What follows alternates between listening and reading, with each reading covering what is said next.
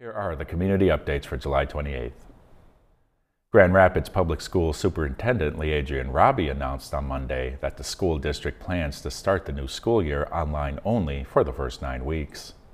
The online-only format will remain in place for the first marking period, which goes until October 21st. Between the school year's August 25th start and the October date, the district will assess its decision and prepare for a potential in-person or hybrid return to school. GRPS made the decision to start the school year in virtual form after receiving stakeholder feedback, which included a majority of parents and guardians saying distance learning was their most preferred option in a July survey.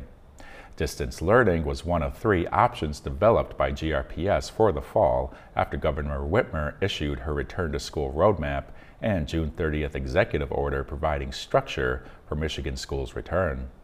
The other 2 options were 100% in-person learning and a hybrid of in-person learning and distance learning. The distance learning plans also include support and material packets for students with special needs when online learning isn't the best option for them. Other plans are the continuing of athletics in accordance with Whitmer's executive order and MHSAA guidelines, and the continued providing of nutrition services. A Monday video of Robbie sharing current details on fall school plans is available on GRPS's YouTube page in both English and Spanish. GRPS's weekly updates on the developing plans are available on its website. To help students financially recovering from the pandemic, Grand Rapids Community College announced changes on Friday and Monday that include an extension of its fall tuition due date and a reduction in its parking fees. The first fall tuition payment isn't due until August 12th. Pushed back from August 5th. The change allows students more time to sign up for fall classes without a down payment. Students can also take advantage of a plan to spread tuition and fees over multiple payments. For GRCC's parking fee structure, students now only have to pay $3.50 once a day, saving them money and making it easier to get to classes and services at the college's 2 downtown campuses. Previously, students were charged $3.50 each time they entered a lot. Earlier this month, GRCC announced its plans to offer a mix of online and in-person learning options for students returning August 31st, with no update yet on an official decision. In June, the college announced its waiving of online class fees during the full school year.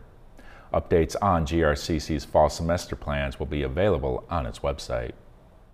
The City of Grand Rapids Office of Oversight and Public Accountability is ready for more community feedback. After announcing its strategic plan for improved policing in Grand Rapids on July 21st, its feedback forum is now live. The OPA was created in August 2019 to serve as the liaison between the city's public safety, including the Grand Rapids Police Department, and community. Details about the OPA's police reform efforts and draft strategic plan are available in its July 21st update, available on the City of Grand Rapids website. The Rapidian encourages local residents to share their own stories related to civic, economic, and public health developments in the Grand Rapids area on the Rapidian's platform. To get started as a community reporter, visit therapidian.org/write.